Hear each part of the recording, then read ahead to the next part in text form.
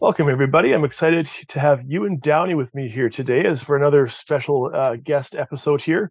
Before I start into it with him, though, I just want to remind you, as always, about disclaimers, right? Just consider this to be a general disclaimer.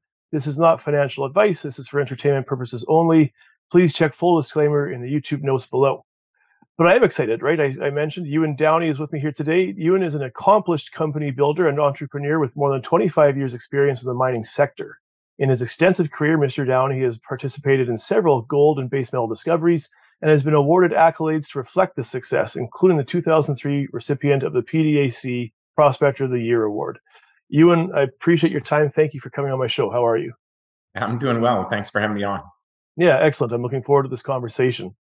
So, nowhere else like the start to begin. Nowhere else to begin like the start, I suppose. But maybe, do you mind just filling us in on your history and maybe how did you start out in the sector?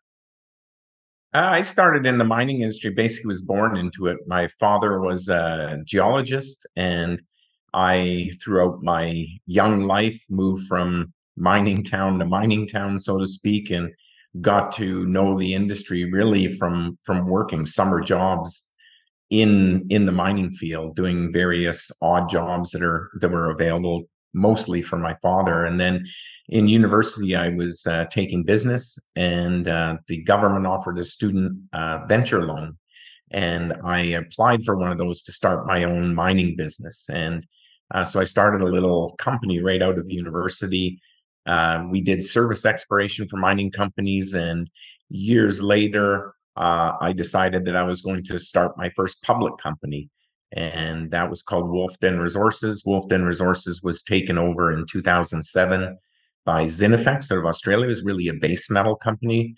The PDAC award that you mentioned was a major discovery we made in Wolfden that ultimately resulted in the company being taken over. We spun out the gold assets at that time to create Premier Gold. Premier Gold, we had up until 2 years ago, we were running it, which included some of the current Nevada projects. 2 years ago, Premier was taken over, and as part of that takeover, we spun out the Nevada assets, acquired new assets, and created what is now i-80 Gold. So that's kind of my foray through the industry. Yeah, I think it's got to be the most successful spin-out of a spin-out I've seen, I guess, anyway, right? But your i-80 these days. Maybe just to expand a bit. I mean, do you just want to, because again, the part of this is to talk about i-80, which I think is a very exciting company, and you have a lot of exciting projects. But also, more of also like an educational aspect, I suppose, for investors. Maybe do you just want to reflect on your earlier years and just discuss maybe, successes and failures that you came through, and then also maybe more importantly than that, the lessons you learned from those experiences? I think one of the first lessons when I started a public company, my father was, I guess, a bit reluctant to work with me on starting a public company because I think his quote was 99.9% of junior mining companies fail. So that was really the first thing I found. The first project we had was an interesting showing that we discovered by prospecting. The first hole we drilled intersected economic grades. We were pretty excited, and then we drilled all around that first hole, and we didn't hit anything more economic. It was all more or less low grade material that wouldn't justify ever building a mine.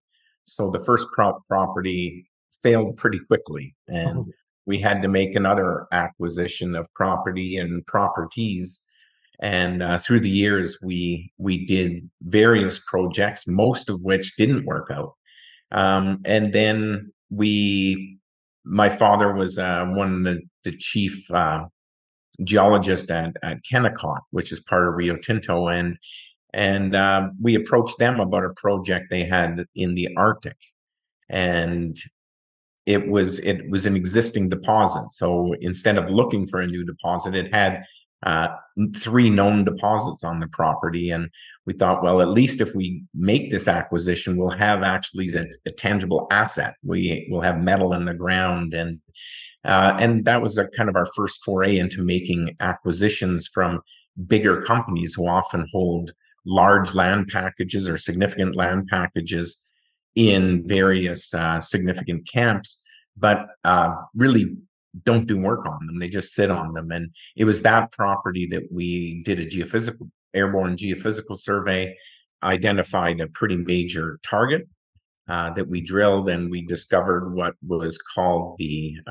West Zone that was in, I guess, in that year, I think that was in 2001, would have been one of the biggest discoveries of the year in the mining sector. So, and since then, we acquired what is now our Cove property from Victoria Gold and Newmont. We acquired our autoclave facility from Nevada Gold Mines. We acquired the Ruby Hill and Granite Creek projects from Waterton.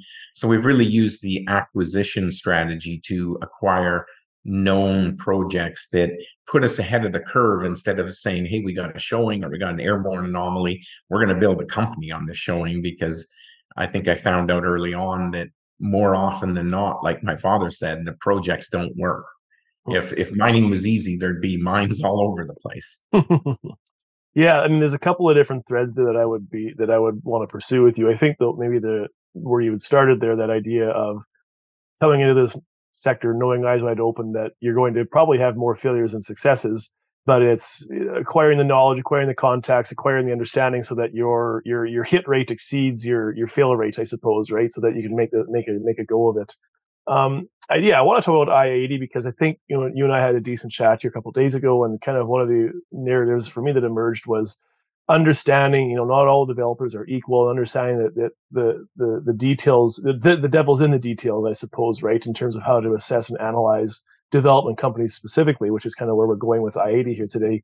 But before we maybe jump into that, do you want to talk about i-80, right? Like kind of say, I said it kind of flippantly, but a spin out of a spin out, but it's obviously, for anybody who knows it, is a very strong story. Do you just want to talk about i-80, I suppose, in terms of how it came to be? Sure. We were actually planning to do the spin out of i-80 before the takeover of Premier. So we had embarked on spinning out the Nevada portfolio that we had within Premier. Premier, we had an operating mine, the Mercedes mine in Mexico, and we had the very large Greenstone project in northwestern Ontario. There was a joint venture partnership. That project is now in construction by Equinox, who took us over. So it's a very large operation. It's a project we acquired from Barrick back in 2007 for $3 million, and is now a $1.5 billion construction project. So I think it was a pretty big success story in my career, taking it from a project that was a historic mine into what is going to be a major open pit operation. So as we were building out that company, we had some challenges with our joint venture partner. We were actually in court, and the project was stalled, and we'd just been negotiating to get the autoclave facility that we now have from Nevada Gold Mines. And we thought that creating a U.S. only gold producer based solely in Nevada would be a very strong company in the future. And especially with the fact that we were going to own an autoclave. An autoclave would allow us to process ore. So we have our own facility to process gold mineralization. And often those to construct these facilities cost in the billions of dollars. So like the Greenstone mine that Equinox is building, but this was an opportunity to acquire an existing permitted built facility. And we're just looking to restart it for the purposes of our projects. We are underground on our Granite Creek project, which is the first of our underground mining operations we're working on building. We are underground now and drilling underground, getting ready the Cove project to be our what will actually be our third project that we actually expect to bring online. And we're just finishing the permitting to go underground at Ruby Hill. So in 2024, we expect to have 3 underground projects underway. So it's a pretty large endeavor, but these are known, very high quality, very high grade deposits that are all open for expansion. And once we come out of this in the next several years, as we build out these projects, we're expecting to be the largest US only, so pure play US gold producer. And we trade on the New York and the Toronto Stock Exchange.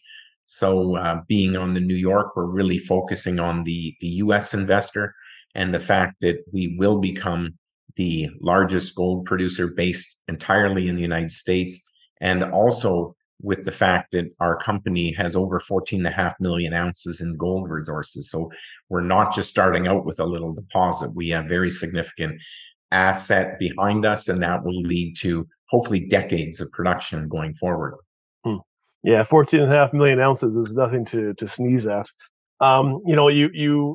You have obviously articulated well that you have a history of success in this industry, and I thought that kind of connects back nicely to our previous point, is that if you can find individuals, and this is part of it as an investor, don't try too hard trying to reinvent the wheel. If there are people that you're aware of in the industry, such as yourself, that have a long history of success, don't try to outsmart yourself or outsmart the market. Sometimes it makes sense just to follow winners, right? And then I think that obviously you have a track record that speaks to that.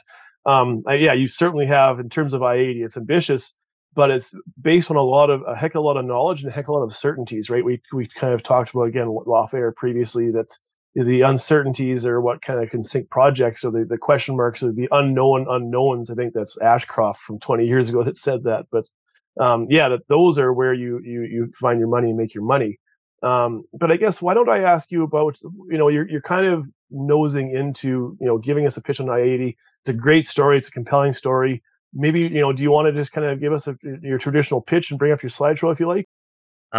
So looking at a few slides, I think you look at our front page of our corporate presentation. We're a made in the USA company. We are an explorer, we're a developer, and we're a producer. So we are a gold producer, and we should see significant increase in our production over the next several years. Just go through a few key slides. In terms of pure play US companies, there's only 3 of us that are purely focused on production of gold in the United States. We are the largest of those 3, and we expect through our production growth to be significantly larger in terms of market cap in the future. We operate 100% in Nevada. Nevada is, according to the Fraser Institute, which does an annual ranking of countries and states, et cetera, for mining attractiveness, Nevada is ranked number 1 in both investment attractiveness and policy perception. So we are in what I consider to be the safest jurisdiction for mining in the world. We've assembled a tremendous team. Our president, chief operating officer, Matt Geely, was formerly the executive general manager of the Cortez district. That's the 2nd largest mine of Nevada gold mines, the Barrick Newmont joint venture in Nevada. Andy Cole, who works with our group, was formerly the general manager of Goldstrike, the largest of the Nevada operations. And behind them, we built a tremendous team. We operate 100% in north central Nevada, where the Carlin and Battle Mountain trends occur. These trends are likely the most productive gold district anywhere in the world. All the blue dots are the Nevada Gold Mines operations. They produce over 3 million ounces of gold from this picture. i-80 is the 2nd largest holder of gold and silver resources in north central Nevada. So this picture, and in the next several years, we expect to be the 2nd largest producer. We have 2 existing processing facilities in the state. And as I mentioned, in all categories, we have over 14.5 million ounces of gold in resource, which puts us in the top 3 in the United States, and top 3 in Nevada. We have more gold resources than large companies like Kinross, Anglo Gold, SSR Mining, Coeur, and we have significant upside potential. We are advancing the discovery we made at Granite Creek called the South Pacific Zone to development. It's a very high-grade discovery we made only about 2 years ago, less than 2 years ago. And from discovery to actually producing out of that zone, we expect to be just over 2 years. We also last year discovered a high-grade zone gold zone at Ruby Hill called the 428 zone that we're not even drilling right now. because we made such a significant polymetallic. That's a lead zinc discovery called Hilltop at our Ruby Hill project that is really a focus for us going forward. Our grades, especially our underground grades, rank amongst the highest you'll find of any gold deposit in North America, especially development stage projects. 2 of our 3 projects are have resources in excess of 10 grams per ton. And gold mines, underground gold mines in excess of 10 grams per ton are actually pretty rare. The Granite Creek operation right now is the first one we're ramping up. We are underground at Cove, and next we expect to begin development at Ruby Hill. And ultimately, these 3 underground mines will feed one processing complex. So it's kind of a hub and spoke model. And our 5-year target is to have production in excess of 400,000 ounces a year, whereas this year we're only going to see about 30,000. So very significant growth in our production going forward. As I mentioned, one thing that I think gives us a competitive advantage in the state is the fact that we have existing processing facilities. So it makes the transition from explorer, developer to producer much easier than you typically find. And this site also includes an autoclave, which is a very rare processing because it processes refractory ore, which is when you have gold encapsulated in sulfides. And there's only 3 companies in the United States that have this type of facilities, and we're one of those 3 companies. So to me, that's what the big competitive advantage that i-80 has in the market. Ruby Hill also has a processing facility. We have a major open pit project that we're looking at in the future. We've got a refractory underground deposit called Ruby Deeps that we're advancing. We made the Hilltop discovery, and recently we took over our next door neighbor, Paycore, to acquire their FAD deposit, which is an extremely high grade polymetallic project immediately to the south of our company. We're defining multiple zones of high-grade mineralization. Just a few examples, in the upper Hilltop zone, we get up to 60 grams per ton gold, 908 grams per ton silver, and in other holes up to nearly 40% lead zinc. So it's extremely high-grade material. The value of the rock, in situ value of the rock, is often in the thousands of dollars per ton, which is almost unheard of in our industry. And every deposit we have discovered so far along Hilltop is still open for expansion. So we are just really started this discovery, and we think it's going to yield positive results for a long, long time. The major thing we're working on here at Ruby Hill is putting in the underground infrastructure to mine both gold. So the Ruby Deeps and 426 zones are gold, and base metals, the Blackjack, Hilltop, lower east and upper Hilltop zones are all, and FAD are all polymetallic base metal deposits. So this will be an underground operation that we build out of the bottom of the pit to define mineralization at depth. Granite Creek is our most advanced project. Just like we're looking to do at Ruby Hill, we have 2 portals out of the bottom of the pit. This is a historic pit. We're actually looking in the future to have a pit expansion here, but that's not a near-term target for us. Granite Creek is situated right beside Turquoise Ridge and Twin Creeks that you see here on the current slide. Turquoise Ridge is the 3rd largest of Nevada gold mines operations. Between Twin Creeks and Turquoise Ridge, these mines have about 50 million ounces of production and resource, and we sit right along the same structure to the south.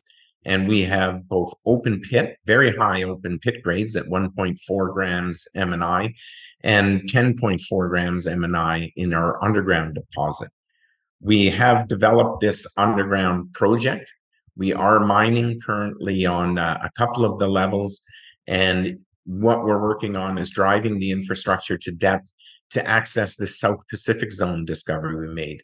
And the South Pacific Zone is wide open. You can see the 2 step-out holes along strike here at depth are 10 and 15.7 grams per ton gold, completely open. Some of the deeper holes beneath these zones are 17 grams and 63 gram material. This deposit is completely open for expansion. It's fully permitted. It's in operation. very high grade, and we expect it to be a cornerstone asset for our company for many years to come. Mm. Then the second mine we're developing is Cove. This is a picture of the underground development. This was essentially a discovery or a reinterpretation that led to the discovery of a very significant deposit that we made in Premier, and we're now building it. So one of those proud moments as a developer when you take something from a conceptual idea to production is pretty rewarding. We're drilling from underground. It's basically a flatline deposit and represents one of the highest grade development stage projects in North America. Has a grade of almost 11 grams per ton, and our drill program that we're carrying out is demonstrating grades in excess of this grade regularly, and we expect that this is actually one day going to be the major operation. But of the three projects, this is the third one we expect to come online. Even though it's the second one we've put in underground infrastructure, we're drilling from underground. By the time we complete the delineation program, complete the permitting, and then build it, it's actually the third one that we expect to come online. But while I say that, we also expect that this is going to be the highest grade of our three operations. So kind of building up to get to the best mine being third. And I think that's probably the best way to leave this presentation wise, is just to I got to highlight kind of our three key projects, and it's really the grade and the infrastructure that makes our company stand out. Mm-hmm. Yeah, thank you for that little whirlwind tour. I'm going to try to follow up on a couple of things here, just for taking notes as you speak. I mean, first of all, I mean, any one of those projects would be something that a little microcap would be hanging their hat on and getting all over the news with trying to trumpet those results. I mean, the grade and the size and the grade that you have is impressive, I think, objectively, right? I mean, that's pretty exciting. 10 grams per ton underground mine, and you have, two or three of those. I guess this is, we're going to develop this as we go, as we transition out of talking about i-80 and just talking about, investing in general. But in terms of the Lassonde curve, I like that orphan period of development. That I find that that's my preference to just the wild west of pre-discovery exploration. I just think that there's too many, again, unknown unknowns, too many question marks, and not enough data to make meaningfully informed decisions as an investor. But when you get into where projects, I don't think necessarily i-80 is going to have much of an orphan period. It seems like you have quite a bit of interest, right? But that second armpit, I think, is where more meaningful knowledge can be applied, and more meaningful understanding of the mining process can help reveal to you superior choices in your investing, I suppose, right? I mean, you are already, as you mentioned, you're already producing. It's kind of a proof of concept production, but you're already mining precious metals, mining gold. Is that correct? Yes, we're taking the development and the production scenario somewhat differently than a lot of companies do. I think we talked about it in our discussion yesterday, the day before, that we have seen failures of companies who have gone from explorer to producer. One recent one is Pure Gold in the Red Lake camp, who had what appeared to be a high grade project. They went underground, and it wasn't quite what they thought from the surface drilling. And another project in Nevada is First Majestic acquired the Jarrett Canyon mine from Sprott, and they recently announced that they shut it down. Mainly, there's some issues with deeper water that they hadn't properly dealt with. The grades are, I don't want to knock the project, but the grades are suspect at about 5-6 grams underground, which is fairly good grade, but not great grade. And it was quite deep. To get to where they were mining, it was a significant distance because the mine has been in production on and off for decades. So from where you go underground to where you get to the deposits, a long ways away. So as we build out i-80, we had a big discussion internally about how do we ensure that we don't fail. And not failing is when you do develop a mine, is making sure the mine works. So while we're producing some gold out of Granite Creek, we haven't yet announced a a formal production decision, so to speak.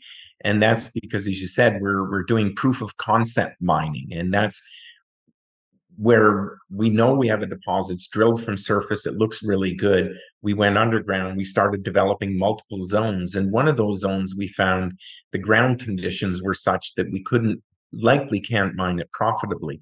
So we abandoned that part of the deposit and had to drive the decline deeper into what we call the OG zone. And we just mined the first full 2 levels out of that. And that allows us to do the reconciliation work, compare what we drilled from underground and what we modeled to what we actually mined, and how, and is it working, and are the ground conditions sufficient to mine. So we're doing this, but and proving that this mine will work before we make a formal decision. And next week, actually, we expect to have an update on that program. So our timing is kind of perfect. But it's really trying to make sure that we know what we're dealing with. We can do an economic scenario based on real data. This is the mining method we're going to use. This is the grade we're getting out of the mine project. Now let's put that in an economic model. Does that work for a long term to justify being an actual mining operation? So it is very different than what a lot of companies do. It's actually quite a bit more capital intensive up front, but it's less capital intensive at the back end because a lot of the infrastructure is already put in under the exploration phase. And but I do think that that's something that will ensure that i-80 makes a successful transition from explorer to developer to producer, whereas we've seen a lot of companies go bankrupt and go to zero on trying to do this. So really just trying to be really mindful of the fact that finding a mine is very difficult, permitting a mine is very difficult, and then building it and mining it is even more difficult. It's not an easy industry. And if you're going to be successful at doing it, like companies like Agnico or Kirkland Lake Gold, which was taken over by Agnico, even Agnico itself, they were companies who successfully started up operations and grew from there. And that's exactly the recipe we're trying to follow. Is what Agnico really, that's kind of our model company, is who do you want to be? For us, it would be, we want to be the quality of operator is what Agnico is. I think you've articulated that well, and I want to talk about other advantages that i-80 has: infrastructure, location, permitting, all these things that you have that works to your benefit. But I think you're articulating this well right now, and maybe this is an opportunity just to ask you to continue with this. Right, this is again prior conversation we had. Not all developers are created equal, and there are better and worse, or more efficient and less efficient ways to develop a project and try to make it mine ready. Do you mind, maybe just as a chance to kind of simultaneously toot your own horn, but also maybe to provide some educational perspective here? Do you mind just kind of developing that further, right? Like, what are you doing right, I suppose, is maybe just a really blunt way to ask it, right? But I mean, can you just continue on? And you've already been exploring this, but tell us more about what your process is in terms of its deliberateness, in terms of its intentionality, and why it helps to reduce risk. I think one of the key things we do is we realize that mines are finite. So you can never stop exploring at a mine. Ultimately, mines end because you run out of ore. And if at that point, if you don't have another deposit waiting or have discovered something new or acquired something, your company will then go to zero because you don't have anything left. So it's always making sure that we're always drilling. And I think a lot of projects, when people develop them, they develop the projects with not enough understanding of what they're dealing with. One, maybe they didn't do enough drilling. So we see drilling the deposit, defining it properly as being a real key first step in making sure we succeed. Secondly, is where possible, putting in development and actually doing your test mining to, like I just said, ensuring that what we've drilled can actually be transitioned into something that can be profitably mined. Because like at Pure Gold, they found that the ore body was extremely erratic and they couldn't stay on the Madsen mine. They couldn't stay on the ore body. Rubicon, also in Red Lake, found that there's a lot of faulting, so difficult to follow the ore body. So really understanding it in great detail before you actually make the mine, I think is the key thing that we're trying to do that a lot of companies don't. And like I said, it's a bit more capital intensive up front, but it should lead to enhanced success in the future. And we're trying to build a company that we're saying in 4 or 5 years is going to be a mid-tier producer. So our market cap should be at that time billions compared to where it is today. As an example, we expect to be about the same size as Alamos. And Alamos Gold currently has a market cap of about 6 billion, where we're about 800 million Canadian. So I think there's significant upside as we grow and develop our company. But I think it's really to make this work. It's doing all the right work. And I'm not a mining engineer. I'm not a professional miner. I won't tell anybody that I'm the guy who's going to be successful at building a mine. But I have Matt Gilly and Andy Cole and Todd Esplin and people like that in our team, John Laird. These guys are very proven mine developers in the state of Nevada. And so they know the regulators, they know what ground conditions you might encounter as you go underground on these type of deposits. And they've successfully started and operated mines in the state. So it's really building out that team that is going to ensure or help to ensure that we are successful in the future. Really, it's not just one person, it's an entire team. It's having guys like a great CFO who can keep us on par. When do we need money? Where do we need money? Corporate development guys like Matt Golat, who works with me the most in kind of developing the company, who's very strong in his role. So it's really a team effort, and it goes right down to the people who answer the phone in the head office. They're like every person's important in our organization. But it is a tough industry. I'll use Greenstone as an example. We acquired the Greenstone, or what we called Hard Rock in Premier, from Barrick in 2007. It's in construction today, and it should be producing gold in 2024. So that's 17 years from first drilling to production. That's how difficult this industry is. And with the infrastructure we have in place, we expect to significantly shorten the timeline for us to achieve it from an example like that as Greenstone is. Yeah, again, lots of great points you're making. It's one thing that I sometimes overlook to talk about, but I mean, management is absolutely crucial for me. I mean, betting on the jockey, I think, will do you better in the long run than not, I suppose. But the one thing I wanted to talk about, you talk about the sort of exhaustive approach you're doing in terms of your upfront knowledge and that upfront expenses. But there's a pithy comment from Rick Rule. He says that if you take away half my upside but get rid of all my downside, I'll take that deal every single time. And I think again that's that sort of attitude or mentality that people have to have in this sector, where those Casey at the bat, I guess, right? Those grand slam swings don't necessarily do you a lot of good, right? Having the data to actually make informed decisions is critical, is my point, right? I want to talk about, I mean, there's a kind of a little small laundry list here, right? I mean, lots of reasons why people should like i-80 story.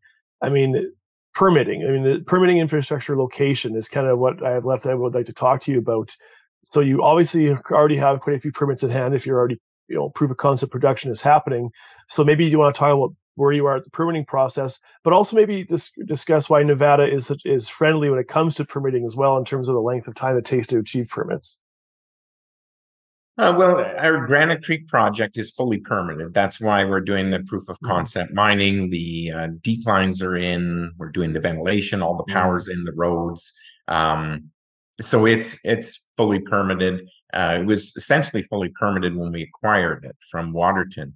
The Ruby Hill project is going through the permitting process right now. When we acquired the Ruby Hill project, the open pit was just finished being mined. So they just loaded the last of the material on the heap leach pad, and some of our production is from that residual leaching. and it's the underground deposit below that pit that is of our interest. So the previous owner didn't have an autoclave to process this refractory type material, and we acquired it to ensure that we can fill our facility. So, but we do have to get our permits to go underground, given we do have a mining permit for the property. It's an amendment to the current mining permit, so it should be pretty standard, take about 6-8 months to get that permit in place to go underground. Cove, we took through the permitting process in Premier, and we did build the underground as i-80. So that underground decline I showed was constructed by our company, and we're now drilling underground, getting what I think are some of the best results in all of United States in the drill program we're doing from underground right now. I urge people to take a look at our Cove press releases we've been putting out, because the grades and widths are just outstanding, and it's really got us buoyant at looking at our future. If that was a new discovery in the market by a company that just had that asset, their market cap would probably be bigger than ours. So we have these three projects, and Nevada is a state where I believe the state generates more tax income from mining than it does from casinos, though casinos in Nevada are better known. In fact, if Nevada were a country, I believe it would be the fifth largest gold producing country in the world. But it's really just a state in the United States. So it's a very pro mining state, which allows the permitting process to go ahead. And that's pretty unique, because there's a lot of states in the United States that have moratoriums against mining. So everybody likes what mining gives you: metal, lights, cutting, everything is made from mining. But it's like, don't do it here. Nevada is definitely not that. And it's such a favorable state for mining that it is consistently ranked number one in the world jurisdiction. So permitting can be a big hurdle for projects. There are projects, I think Donlin is a good example, that has been trying to permit for well over a decade now. There's a lot of news you see about companies about, oh, we had a problem, our permit's being delayed because here's what we're doing. You constantly see that in the industry.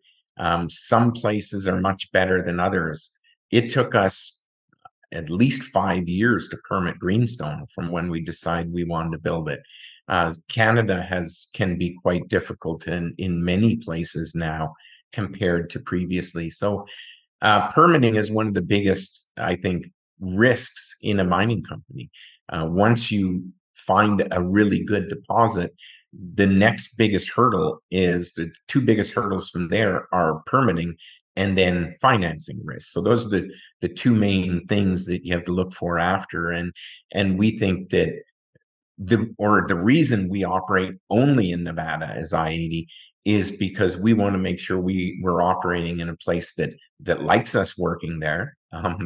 Every community we work in, essentially, the only reason there's a community there is because of the mining operations in the area. So working in a place like Nevada is as an executive of building a company, and having worked in Mexico and in Canada, and actually looked or been on boards with companies who are in even other countries, just seeing how favorable Nevada is compared to other countries just made us say that we're going to name our company after the highway that runs through all these mines in northern Nevada.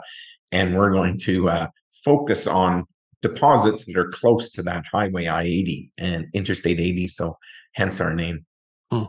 Yeah, again, lots that I'd love to talk about here. I mean, the one that maybe I will just to expand on is this, this permitting idea, and the barriers and roadblocks that go up, and and some of them are, I mean, would argue are necessary and defensible, but I think what happens is you have a North American population that, like you say, like relies so intimately and innately on mining in our kind of our modern world, but we know it's kind of like almost like a continental NIMBYism, right? That we don't really want to see that production happening in our backyard or in our country.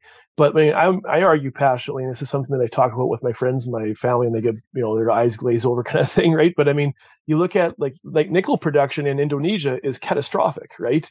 And then you look at, and I hope that, I mean, this is from a Canadian's perspective, they're talking about streamlining permitting and trying to make this go faster. And, like, we'll see how it goes, I guess, as it develops. But I mean, it seems like the government is trying to understand we do need to see more efficiencies in that process. But I always talk to my people around me, look at what Indonesia is doing to extract nickel when Canada has massive nickel deposits, but there are all these barriers to actual production. But we also have the highest environmental and labor standards in the world. Do you want to see nickel that comes from an absolute catastrophe environmentally that is in Indonesia, or you want to see it mined in a reasonable, responsible way where local stakeholders have a say in how production actually happens and benefits them, right?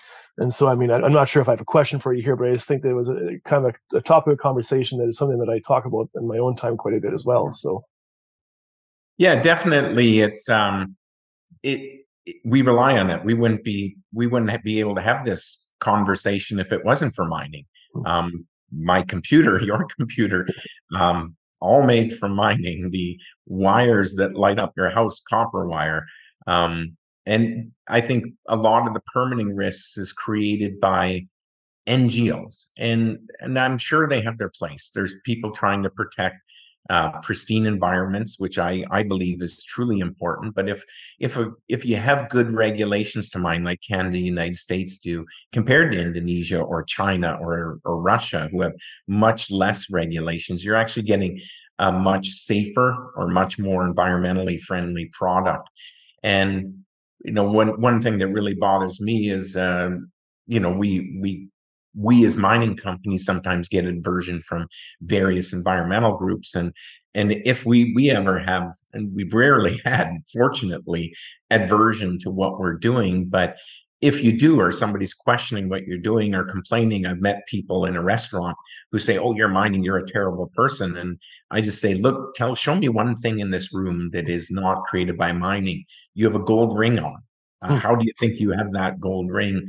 The people, the NGOs who show up at companies' AGMs and stuff in Toronto or New York, wherever they may be, it's how did you guys get here? Did you walk? No, they came in a plane, took a taxi.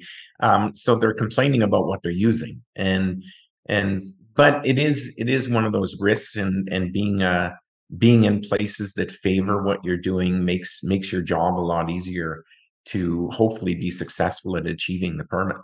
mm-hmm. And again, it's the necessity is obviously without question. I mean, I think any reasonable person understands intimately that, of course, I mean, we would be to the Stone Age and further back without it. It's the manner and the method with which the production occurs. And again, I think there's a huge point in terms of Western jurisdictions, Tier 1 jurisdictions, that's a huge advantage. I mean, this is of course sidestepping all these conversations around global geopolitics right now being a little bit iffy in terms of regional, the shrinking back into regions, right? I don't want to say Cold War 2.0, but that maybe we are starting to see the benefits of onshoring these things, right? So why don't I just take this as an opportunity to transition to maybe more of a macro chat here? I mean, just super boilerplate question here, but I mean, are you bullish, bearish, or neutral right now for general markets? We'll say initially, kind of in the short term or near term. For the general market, I'd say I'm probably pretty bearish. The government's increasing of interest rates, I think when governments take this stance of going from, which they shouldn't have done, excessive easing for so long, free money for so long, had to come back to roost. It's a problem. You look at Canada with our prime minister and our minister of finance, they're trained as a teacher and a journalist. They're not economic people. I don't think they understand at all what it takes to really be a successful country. And I'm sorry to throw that political thing out, but it's very difficult to go from just giving away money to then all of a sudden tightening so fast, raising interest rates, which has had a temporary effect of propping up the US dollar, affected gold negatively, but gold's holding up extremely well in this environment. And that's because the macro background, I think, isn't there. There isn't the support for these raising interest rates. I just read that over now about 30% of buildings in Canada are empty. And that is increasing as companies can't afford to build because they just can't afford the interest rates. When people redo their mortgages and they can't afford their house in the housing market, they lose their homes or they have to give up their homes. All of that is still to come in my view. So I think that is going to really punish the market. You're going to see a place like Brookfield, who rely on full occupancy of their buildings, coming into some financial, I wouldn't say difficulties, but they're not going to be generating the profits they did before. People won't be buying their luxury cars as much as they were because loans and mortgages are so much more expensive. So this takes time to really dig in. People have a 5-year mortgage. They might not renew their mortgages for 2 years from now. So they won't really feel that pain for another 2 years. So I think this is going to be a lagging effect. And for that, I believe that the market's going down, and it's one of the primary reasons you own gold. It's a currency that has no political attachment. It trades all over the world, but it's not attached to any one country. There's no printing press. You just can't print gold and say, hey, here's more gold, everybody. So there's a lot of reasons that gold is a currency that should be held by people. It's a currency that's increased its buying power over the last 20 years, going from essentially $250 an ounce now to near 2,000. So it's steadily gone up over the last 2 decades to save your purchasing power. And if you look at the value of $100 bill and you take it, what did that buy you in 2000 compared to what that same $100 bill buys you today? That purchasing power is decreased significantly under our liberal government. We've seen housing prices double. We've seen food prices double. So just in the last 8 years, we've seen the purchasing power of our money, so to speak, cut in half. And in that same period, the gold price has increased in the last 8 years from probably around 1,300 to where it is today. So the purchasing power of gold has gone up, and that's why I think investors should own gold or gold stocks.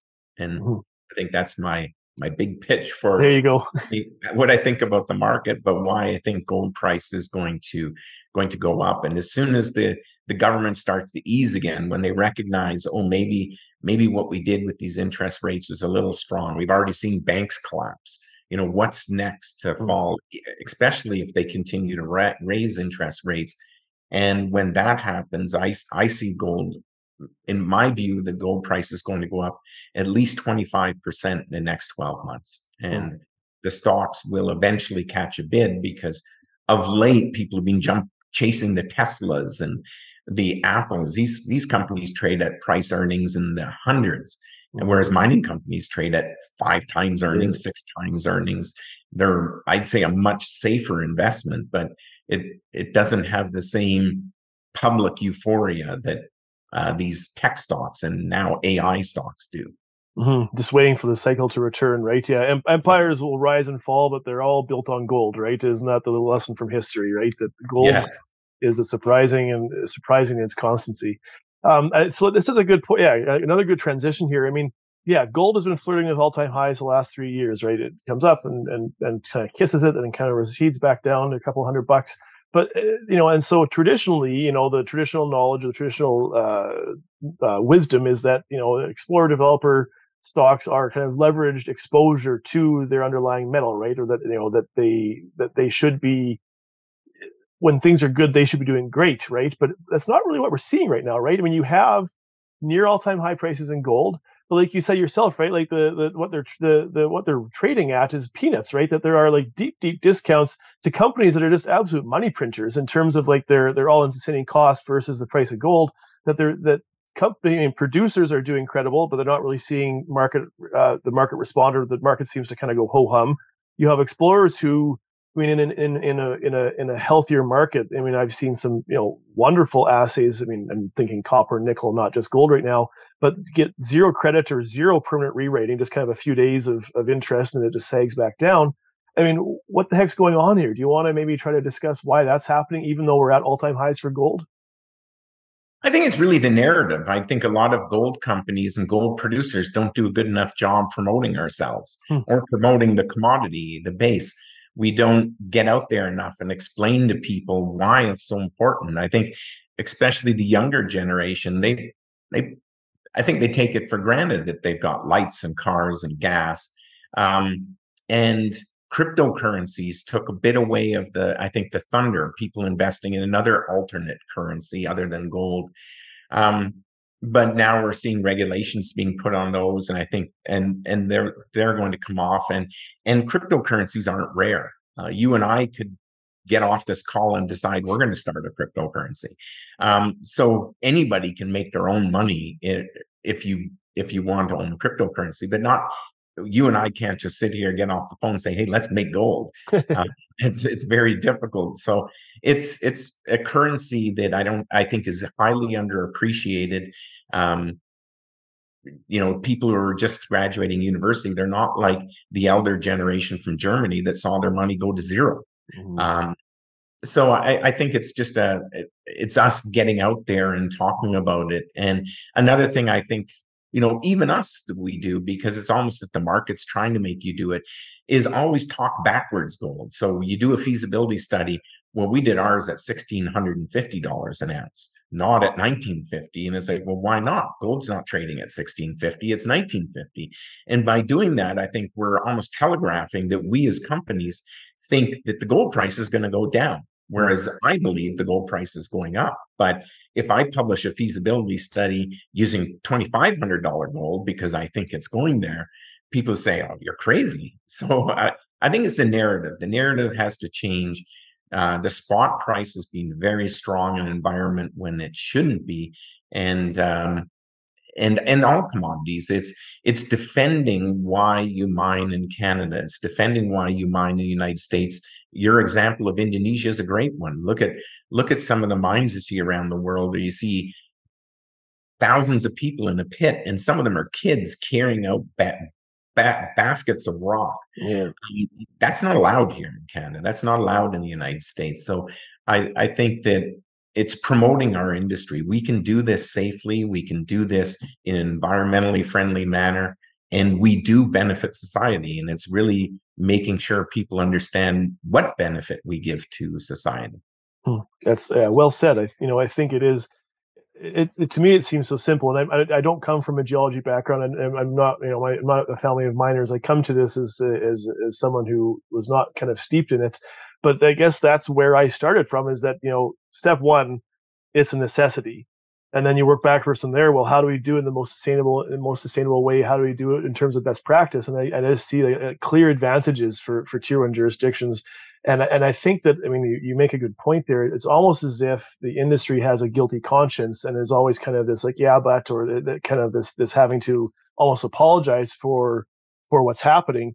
And I think like historically there are some tough stories historically, right, in terms of how mines conducted themselves.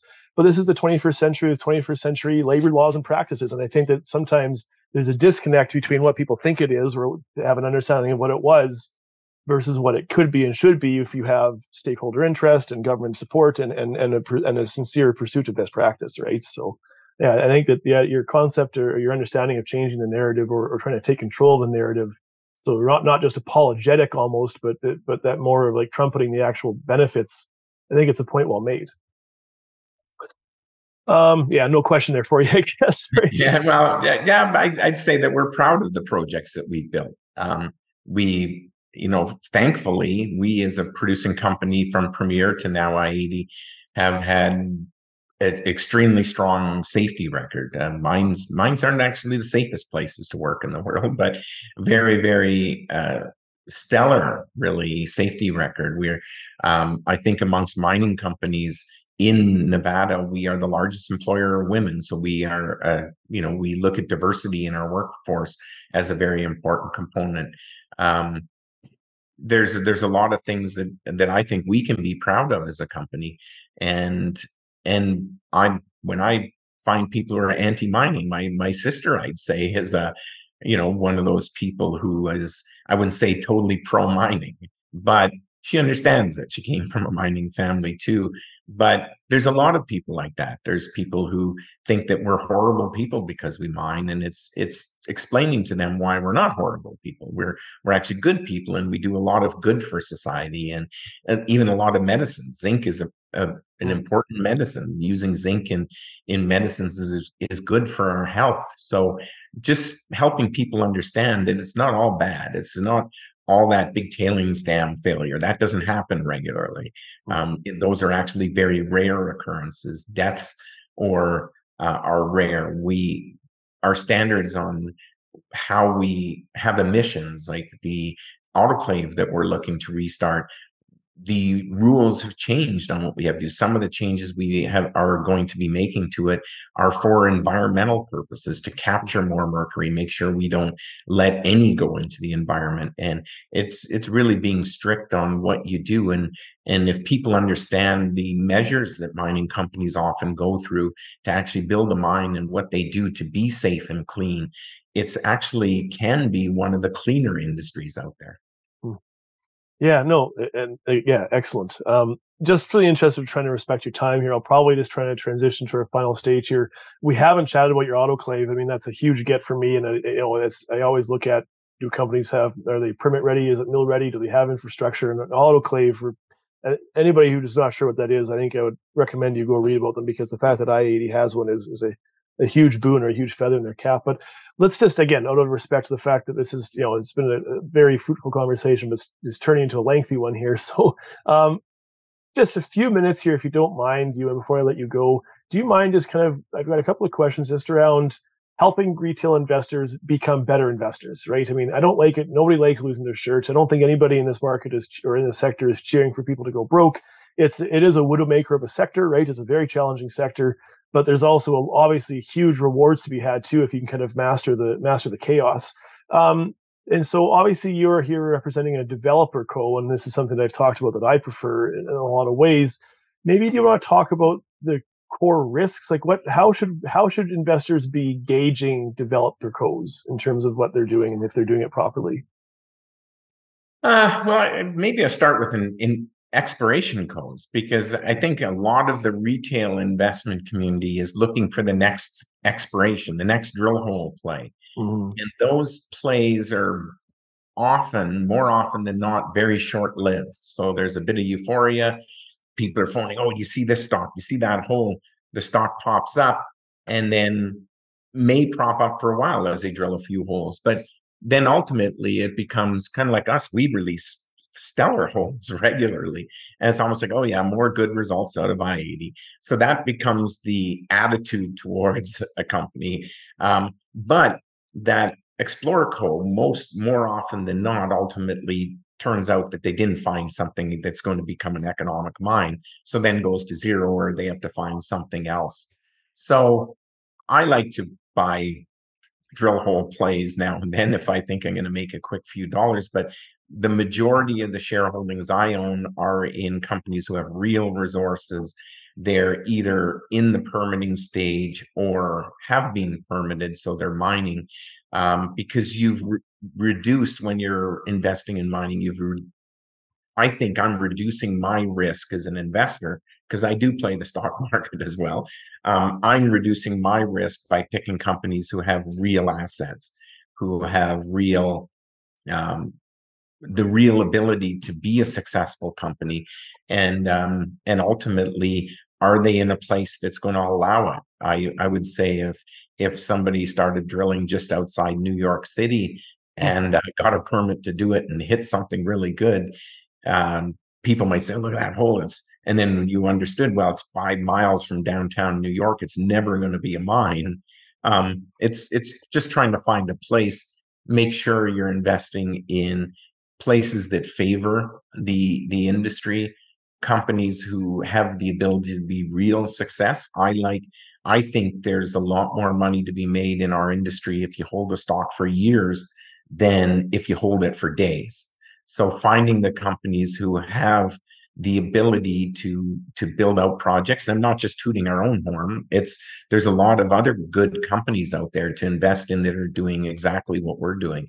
Lundin Mining Gold. Lundin Gold is a recent example of a company who bought a project from Kinross and is now one of the, you know, stable names in our industry because they did such a good job at it. That's what we want to do with our company. So finding the Lundin Golds when they're in that earlier development stage, it was probably trading at $2. Now it's closer to 20. And so you see 10 times your money, but it took some time. But if you put your money in a bank account, not too long ago, you got zero, and now you're getting a little bit of interest. But so I think it's just investing in companies who have good people, operate in good jurisdictions, and have done a lot of work to show that we actually have something real here. And then I'll toot our horn, having an autoclave that is a very rare processing facility, because in Nevada, most of the gold mineralization, the easy oxide mineralization, is being mined out. And as the deposits go to depth, they turn the gold is encapsulated in sulfides. And you can't just put it through a normal mill and put cyanide on it and get your gold. You don't get it out. You have to cook the mineralization. And these type of facilities are viewed not to be the most environmentally friendly historically, even though, as I said, we're doing a lot of things so that ours will be essentially no pollution. But it would be difficult, if not impossible, to permit one of these facilities again in Nevada. So having one gives us a competitive advantage to be able to pursue deposits for hopefully decades, generations to come. I hope that i-80 is a big producer in Nevada. And so having that type of infrastructure is really key. So management, jurisdiction, infrastructure, things that you're maybe pointing out. Do you have any red flags? Anything that when you're looking at a project that if you see that you just kind of politely walk away? For me, it's a lot of companies, when you see them release drill results, they'll have drilled 40 holes and they'll highlight 4 of them in the press release, but not talk about the other 36. For me, that's a big red flag, is your continuity isn't there. If you look at the history of i-80, we release every hole. So if we have a no significant value, we let you know that hole and no significant value, and hopefully we can explain why. But we release every hole, and we try to do it in succession. So we release hole 1 to 10, and we'll release all of them. And just to demonstrate, I think that just reading through what a company is doing, you can assess whether they're finding something that's continuous enough to maybe be a real deposit. So to me, that's one of the biggest red flags, is companies who highlight 1 or 2 holes, but drilled 20, 30. And it's like, what about the rest of them? I can't help but ask, because this just reminds me. I mean, I get leery when I see a really bad grade smearing. That makes me a little leery. And also when they report predominantly in equivalent ounces, those are 2 not necessarily red flags, but things that make me kind of put my radar up. Is that same for you, or how do you feel about those 2 things? Well, I'm okay with equivalent ounces, because your deposit could be almost half gold, half silver. And if you're a gold company, you want to highlight the gold. So saying that the silver in deposit X that I'm talking about is very important for it to being a mine, but you're not a silver company. And then I look at what we're doing at Ruby Hill. We have the Hilltop, Fad, Blackjack deposits. Those are actually base metal rich deposit. Probably the most valuable component of those deposits is lead and zinc. Silver is very important. Gold is probably number 3. Silver is number 4. But we're a gold company, and we want to mine that from the same underground infrastructure that we're mining the Ruby Deep's gold deposit. So it's almost having a base metal and a gold mine operating together. We expect to be doing that in the next 4 years. So how do we account for that deposit? It is a polymetallic deposit, but we're likely going to publish that resource showing how much lead, how much zinc, how much silver, how much gold, but then have a gold equivalent, because we're a gold company and we want to account for those as gold ounces, because the majority of the value isn't in gold in that specific deposit. So, but we want to show people that on a gold equivalent basis, we've grown our resource by hopefully X millions of ounces. So I'm not so against the gold equivalent. I think it has a place in the industry, but so But like you said, the grade smearing, if somebody hit 100 meters of a gram, but 1 meter ran 100 grams, it's like, well, that 1 meter had the gold and you smeared it across 100. Um, that to me is a big red flag. I'd say that, and lack of publishing what you actually drilled in your disclosure, to me, would be the two biggest red flags. Excellent, and yeah, that's a point well made about gold equivalent. It certainly has its place. Just sometimes you'll see, polymetallic find with 5 different metals, but all of them are sub cutoff grade. But when you glue them all together, surprisingly, it looks great, right, in terms of gold equivalence. So, I just want jurisdiction. So I'm going to guess, based on your project history, that tier one jurisdictions or operating reliable jurisdictions are important to you. Feel free to disagree, but do you care just to discuss that in general a bit? Yeah, the ability to permit a mine is, to me, one of the, after the first big risk is being able to find and delineate what might be an economic deposit. They're very rare. Most projects fail. I'd say 99% of projects that get drilled ultimately fail. So the biggest risk is just actually finding a good deposit. The next one is permitting. So jurisdiction's key. Like I said, there are states that have moratoriums against mining. They may actually let you do some exploration, but they're never going to let you build a mine. So jurisdictional risk is big. Canada, it has become a very difficult place to permit because the government really doesn't support the industry enough. They allow there to be this sort of battle between mining companies and First Nations over land issues, but it's the government who allowed the mining company to explore this land. It's not, we didn't just say we're taking it. It's the government said, you can stake this land, you can do exploration, we're going to let you build a mine. But then next thing you know, you're dealing with another community or government, so to speak, that our government says, well, you guys deal with it. And it's like, well, I can't settle your land claim issues. That's between you and the First Nations, not between us. So finding a place that has less and less of those type of issues is good. And then, there are a lot of countries that you would go to, especially in Europe, that I would say a lot of European countries, it's don't even bother doing exploration because they'll never let you build a mine. So jurisdiction is key. Nevada, like I said, is consistently ranked number one. If you drive from Reno to Salt Lake City along Interstate 80, it is pretty rare that you won't look out your window and see a mine or an old mine. So it's a very favorable place. And when in a mining company cycle, you mentioned the song curve, you go from exploration success, then it's the developer phase. The longer it takes to permit, the longer you're going to stay in that downtrend. And then you've got to build it. So I'd say if you're looking at a long-term investing company, you should look at one that really either in the exploration phase, almost sell it in the exploration phase. And then if it is actually saying, well, now we're going to go through all the stuff, do feasibilities, and we're going to build infrastructure, but we have to permit it. I'd say for me, that would be a time when that investment's likely to go down. And then it's when you do have permits and you are building, that's when your investment will go back up. So I agree with those two curves in the cycle, even though we're not seeing that big up curve lately, because as we talked about, there hasn't been this big euphoria towards mining, but really finding the companies who are in the right places with especially with permits is very important if they actually have a deposit. And I'm pretty proud to say that we have 4 really good deposits in Nevada.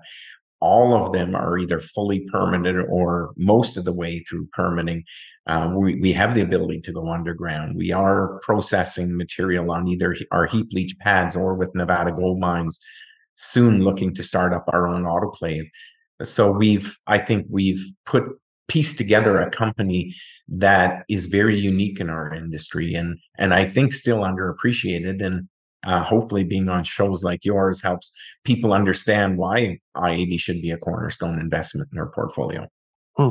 Well, you've articulated your discussion well here, and I appreciate you're a man of a lot of strong thinking and a lot of. I've really enjoyed our conversation here today. I honestly, I think you've probably taken me to the end here. You kind of snuck up on me here. Uh, I think you did just kind of encapsulate the whole thing, a little nice little capstone conversation there. But final thought, opportunity for final thoughts from you. um yeah, I'd say that um I'm a big investor in mining companies. I think that people should really look at the macro environment of what's going on governmentally, especially in North America right now, and decide, do I really want to own these 600 times multiple companies, or should I look for an investment? And with the current policies that are being pushed, it's getting more difficult to be successful in almost any industry. So I really think that people should really take another look at why gold or copper or zinc or lead or nickel or uranium should be an important investment if they are going to be investing, not just putting your money in the bank. And you don't necessarily need to hire a fund who's just going to play your money back and forth, and if Hmm. the market goes up, it goes up. If the market goes down, it goes down. Is look for companies who do have big inherent value and have the potential to have long-term success. Agnico, back when they started building out their operations, were trading at 350 Canadian a share. Today they're trading at 60. And they did that because they successfully built and transitioned from an explorer to a producer.